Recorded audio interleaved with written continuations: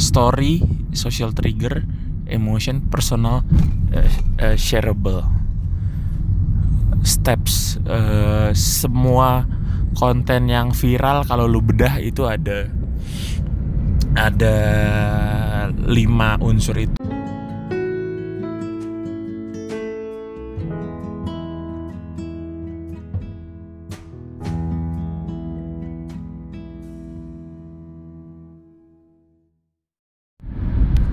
Halo semuanya, selamat datang di minggu ketiga Fadis Podcast. Apa kabar? Akhirnya pulang kantor juga sore-sore. Ngantuk. Gue lagi on the way mau jemput anak istri gue di PIM. Anak gue sudah bisa mengeluarkan suara-suara lucu. Gitu-gitu, lucu banget. Minggu kemarin cukup seru berita-berita di TV.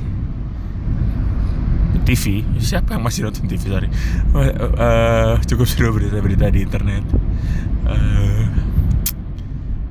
Ada permasalahan dengan iklannya Gillette tentang masculinity, tapi itu ntar lah gue bahas. Gue melihat sesuatu yang menarik. Ada yang menarik dari digital campaign yang beredar sekarang, baik di masyarakat kita gitu, baik di Indonesia ataupun di luar negeri. Karena semua hal diukur dari virality sekarang. Semua konten diukur dari berapa kali konten itu di-share, berapa kali konten itu di-like, berapa kali konten itu engage sama orang. Semua menuhankan audiens. Maka ya ini menurut gue adalah bentuk ultimate dari people's power gitu. Yang banyak yang menang. Demokrasi kan itu, inti dari demokrasi kan itu. Yang banyak menang gitu. Semuanya di voting, semuanya di itu juga ide besar di belakang change.org, bahwa masyarakat kita, manusia mulai setuju bahwa kalau makin banyak yang setuju maka itu yang harus diperjuangkan. Kemana-mana. Anyway, ngomong apa? Digital content. The keys to virality, kunci dari virality, gue pasti percaya dengan mantra yang dikasih sama dosen gue. Steps, mantranya itu steps: social trigger, emotion, personal, story, social trigger, emotion, personal, shareable, steps. Semua konten yang viral kalau lu bedah itu ada 5 unsur itu. Kalau mau diput into sentence, kalau lu mau bikin konten yang viral, lu harus punya cerita, punya cerita yang sangat, story that triggers people's personal emotions so deep that they feel good when they share it. Jadi lu harus punya cerita yang sangat-sangat relate, yang sangat-sangat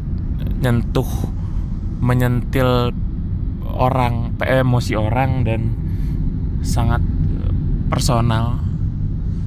Jadi kalau orang mau bagi itu bukan untuk, ada yang bilang kalau lu mau viral lu harus spend, karena orang gak akan mau bagi-bagi konten gratis. Lu harus spend, lu harus kasih hadiah di ujungnya. Enggak. Menurut gue hanya beberapa konten yang bisa itu. Tapi kalau lu punya konten yang relate, personal, kayak ini gue banget di konten, dan ngasih justifikasi atas tindakan orang ketika orang mau nge-share konten lu akan jadi viral. Ya tentunya harus lewat congor influencer, karena influencer kan sekarang 11-12 sama pemerintah ya, powernya. Pemerintah kayaknya udah powernya disetarain sama influencer untuk mempengaruhi society.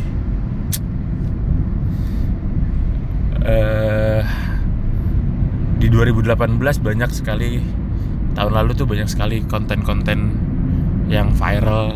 Salah satunya akun Twitter KFC itu ngefollow 11 orang. Jadi di negara Amerika orang tuh tahu, di negara Indonesia sih gue nggak tahu ya ini orang tahu apa nggak. Tapi di Amerika campaign utamanya KFC ini adalah ayam KFC itu menggunakan 11 herbs and spices rahasia. Biar anak ayam itu bisa enak kayak gitu tuh ada bumbu rahasianya. Nah itu ada 11 herbs and spices itu. Di akun Twitternya mereka follow 5 anggota Spice Girls dan 6 laki-laki yang namanya Herb. Digaungkan oleh influencer sana, and it goes viral, and it was a brilliant marketing. It looks effortless, and it creates a genuine aha moment. Kalau bahasa orang agensi sana tuh aha moment, aha gitu ya, orang tuh senang dapat itu. Kayak oh iya juga ya gitu. Orang tuh senang dapat itu. Nah itu juga ya, itu menurut gue keren sih. It deserves to be viral. Dan semua virality kan ada harganya, berarti pasti salesnya dia naik, awarenessnya dia naik, brand awarenessnya dia naik, salesnya naik.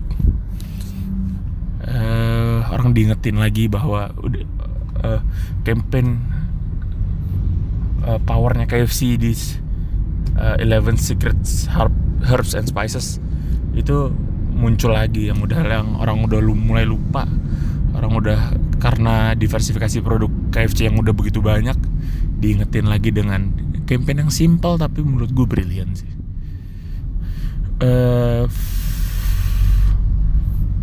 Apa lagi ya?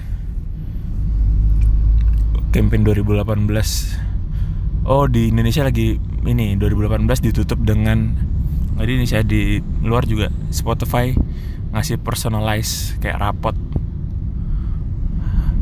Ini selama sepanjang tahun lu tuh dengerin apa aja sih, tapi dibungkus dengan story yang feels personal, story yang kayak mereka, lu tuh salah satu dari sekian ribu orang yang yang menjadi romantis gara-gara sering dengerin John Mayer. Nah, story-nya tuh dibuat personalization. Gue nggak tahu bahasa Inggrisnya apa ya. Bahasa Indonesianya personalisasi. Jadi dibikin seolah-olah dia bikin template seolah-olah report yang lu dapet di akhir tahun itu was made uniquely buat lo gitu. Dan orang langsung nge-share itu di Instagram story-nya, di Snapchat-nya, di mana-mana. Itu juga yang dilakukan Gojek. Kayak kalau di tahun ini kamu order Gojek sekian kali, kamu dapat nilai A, kamu dapat. Nah, itu yang story that crafted to feel personal gitu. Kenapa mereka buat itu? Agar lu mau nge-share. Jadi gue mungkin akan ngajak ngobrol orang sosial medianya Gojek sih, kebetulan gue kenal. Kayak gue pengen tahu proses kreatif di belakangnya, apakah sama dengan mantra-mantra yang gue percaya tadi, atau apakah lebih advance. Pasti lebih advance lah. Itu menurut gue brilian. Dia kasih dikasih report walaupun mirip dengan apa yang Spotify lakukan. Hanya saja dibikin model dia, karena kan model bisnisnya beda ya, pasti beda eksekusinya itu, Pak. Ide dasarnya sama. Terus brand-brand internasional pun mulai fokus di lokal campaign daripada global campaign. Jadi kalau kayak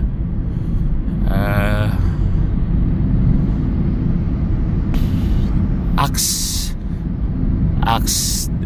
deodoran gitu ya, di internasionalnya apa gitu, tapi di lokal campaign di Indonesianya tuh dia bikin web series yang kos-kosan yang di Mas Danang dan lain-lain itu istilahnya apa ya, hyper local feels. Jadi nggak ada lagi brand tidak lagi berfokus kepada campaign globalnya. Beberapa brand tergantung di bisnisnya, sorry. Beberapa brand tidak lagi berfokus dengan campaign globalnya, kayak Coca-Cola yang 5-10 tahun lalu masih berfokus dengan campaign Piala Dunianya yang disebar ke seluruh dunia, tapi mereka sekarang lebih fokus dengan campaign per negaranya. Negara ini relate sama apa sih? Negara ini relate sama apa sih gitu. Terbukti dengan di hire-nya Cak Lontong untuk jadi voice over-nya Sprite. Kurang hyper lokal apa itu?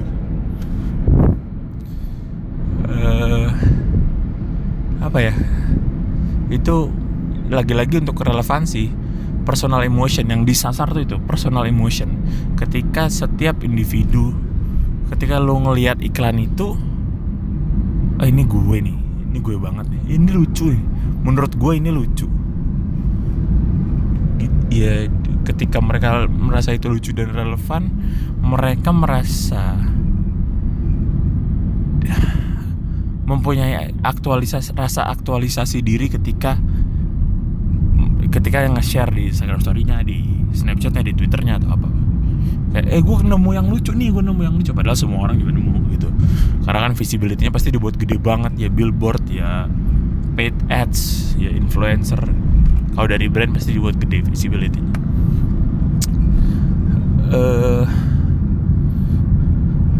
Apalagi ya yang lucu ya? Oh, I love how brands interact with each other. I love how Netflix ID meng-hire admin Twitter yang sangat-sangat lucu di Twitter. Dia sempet ceng-cengan sama iFlix ID. Wendy's sempet ceng-cengan sama Burger King kalau nggak salah. Dan itu sampai dibuatin campaign. Ini udah lama, kayak gini tuh udah lama. Kayak Pepsi sama Coca-Cola dulu sempet ceng-cengan, sempet sampai bikin billboard gede. BMW sama Audi sempet ceng-cengan satu sama lain, ngedirect marketing, sampai orang pikir ini BMW berantem sama Audi apa gimana sih? Ini Pepsi sama Coca-Cola nih berantem apa gimana sih? Mereka kan kompetitor.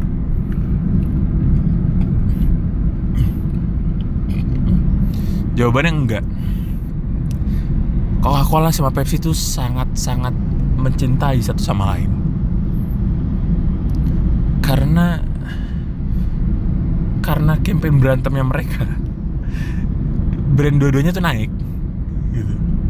Kalau ngomong kompetitor ya, gue nggak tahu ini tuh pemikiran yang nggak biasa. Gue nggak percaya kalau Gojek tuh kompetitornya Grab. Itu gue nggak percaya, karena mereka berdua tuh mengembangkan industri yang sama gitu. Salah satunya jadi lebih gede akan berdampak positif dengan yang lain. Gue nggak percaya KFC kompetitornya McDonald, karena kalau lu suatu food court gitu ya, ada KFC, ada McDonald, lu nggak mikir untuk beli salah satunya. Lu cuma impulse buying aja. Gue pengen KFC, gue pengen McDonald lah. Nggak mematikan satu sama lain. Begitu pula Gojek dan Grab. Kalau Grabnya promo ya, Gojeknya nggak promo juga, karena model bisnisnya sama gitu. Nggak ada yang punya keunggulan satu sama lain. Selama orang-orang pakai transportasi online, dua-duanya akan tetap tumbuh gitu. Terus siapa kompetitornya adalah, gue percaya Gojek itu kompetitornya adalah Transjakarta. Gojek itu kompetitornya adalah perusahaan-perusahaan leasing motor yang mengganggu bisnis mereka. Iya. Karena itu adalah alternatif dari apa yang mereka tawarkan. Orang nggak berhenti naik Gojek karena Grab promo, terus dia uninstall aplikasi Gojek, jarang. Orang berhenti naik Gojek ketika dia bisa nyicil motor. Ngapain gue naik Gojek, murah naik motor. Orang berhenti naik Gojek ketika rute Transjakarta rute bis mini Transjakarta diperpanjang lewat rumahnya dia. Lah, ngapain? Naik Gojek. Transjakarta lebih murah, 3.500 keliling-keliling Jakarta. Itu sih yang menurut gua kompetitor brand. Kalau ngomongin kompetitor brand, dan campaign digital makin menyenangkan, makin kreatif. Tapi ada yang, nah ini kasus si Gillette ini nih. Gillette ngeluarin ads, isinya tentang stereotype cowok yang suka cowok tuh yang suka berantem, cowok yang suka catcalling perempuan, cowok yang suka bullying, cowok-cowok yang suka melakukan bullying terhadap yang lemah. Terus di akhirnya, is this tagline-nya dia, is this the best a man can get gitu. Terus diputer sama dia, perspektifnya kayak, ya cowok tuh harusnya nggak ngebully, cowok tuh harusnya nggak, yang ngajarinnya nggak usah berantem, nggak usah kekerasan, nggak usah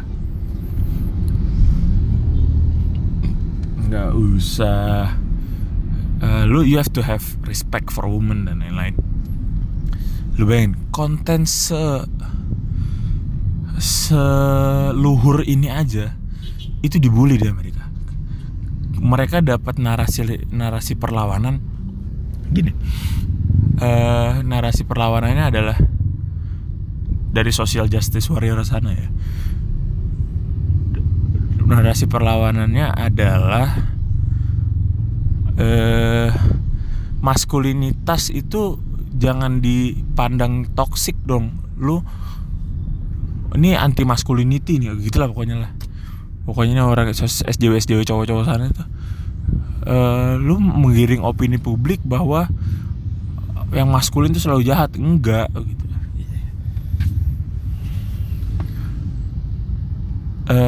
Ini mengganggu dunia marketing. Mungkin banyak stand up comedian yang ngomongin ini. Ini datang dari ketersinggungan orang. Lu bayangin brand gede itu duit berapa yang diinvest Gillette buat bikin ads itu, karena adsnya bagus banget. Dan udah banyak influencer yang menggaungkan itu. Dia jutaan dolar juga buat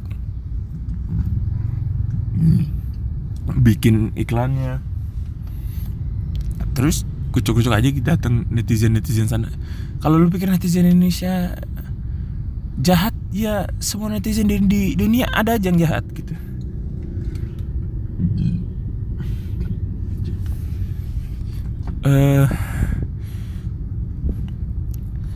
Apa tadi? Gillette the best man can get. Terus apa lagi? Grab ini di Indonesia, Grab pernah dibully karena pakai customers yang berdarah. Kalau kita pilih yang nggak aman, mending pilih Grab aja yang udah pasti aman. Itu juga gue nggak tahu sih premisnya gimana. Pokoknya dia menampilkan sosok perempuan yang berdarah-darah, sama kalau pakai Grab tuh aman loh gitu. Karena mereka niatnya adalah menjawab pertanyaan orang. Kalau Jokowi lain tuh karena narasinya dari pemerintah. Kalau lu kenapa-napa, siapa yang mau tanggung jawab kalau ini nggak diatur sama pemerintah, nggak dipajakin atau lain-lain. Akhirnya Grab bikin iklan itu bahwa Grab tuh aman loh. Grab itu adalah sebuah pilihan yang aman. Niatnya pengen ngasih pesan itu ke masyarakat. Dibully lagi karena ya lu pikir kalau ojek pangkalan yang nggak ikut korporasi lu nggak aman? Emang kita nyetirnya ugal-ugalan, rame lagi di Twitter. Jadi ketersinggungan itu bukan hanya mencederai narasi yang diberikan para selebriti, influencer, tapi juga mengganggu dunia marketing kreatif, mengganggu semua suara yang ada di masyarakat. Gua takut ujungnya adalah tidak ada lagi suara. Masyarakatnya menjadi ignoran, arogan, individualistisnya makin tinggi, makin menjadi individualis, sehingga society-nya berhenti berkembang. Evolution dead end ujungnya. Waduh, panjang kalau ngomong evolution dead end. Gak usah lah ya. Ya pokoknya ya gitulah. Kalau evolution dead end, udah jangan ya, ntar aja. Kapan-kapan nih, udah berapa lama nih? Udah berapa lama sih gua rekaman?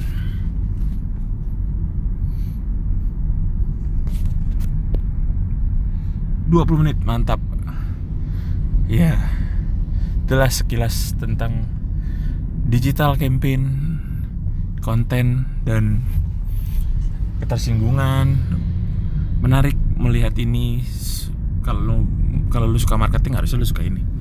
Gue pengen banyak bahas marketing sih, tapi kayaknya harus mendatangkan narasumber karena portofolio marketing saya juga tidak bagus-bagus amat. Cuma suka baca teori-teori aja. Apa lagi abis ini? Oh, ini saran film apa yang harus ditonton di Netflix minggu ini. Nonton ini, The Invention of Lying, yang main Ricky Gervais, Louis C.K., Jonah Hill, siapa, Jennifer Garner, ceweknya siapa tuh namanya? Pokoknya itulah. Wah, itu kok kepikiran gitu bikin film gitu. Jadi si Ricky Gervais, jadi dia membayangkan, si pembuat film ini membayangkan bahwa apa jadinya ya kalau sampai sekarang kebohongan itu belum ditemukan. Jadi semua orang tuh ngomong apa yang ada di pikirannya, diomongin tanpa ditutupin, tanpa ada kebohongan sedikit pun.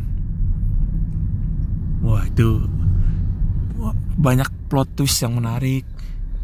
Tapi kalau lu social justice warrior yang gampang tersinggung, gue tidak sarankan lu nonton film ini. Tapi kalau lu orang yang asik, lu pengen dapat perspektif baru tentang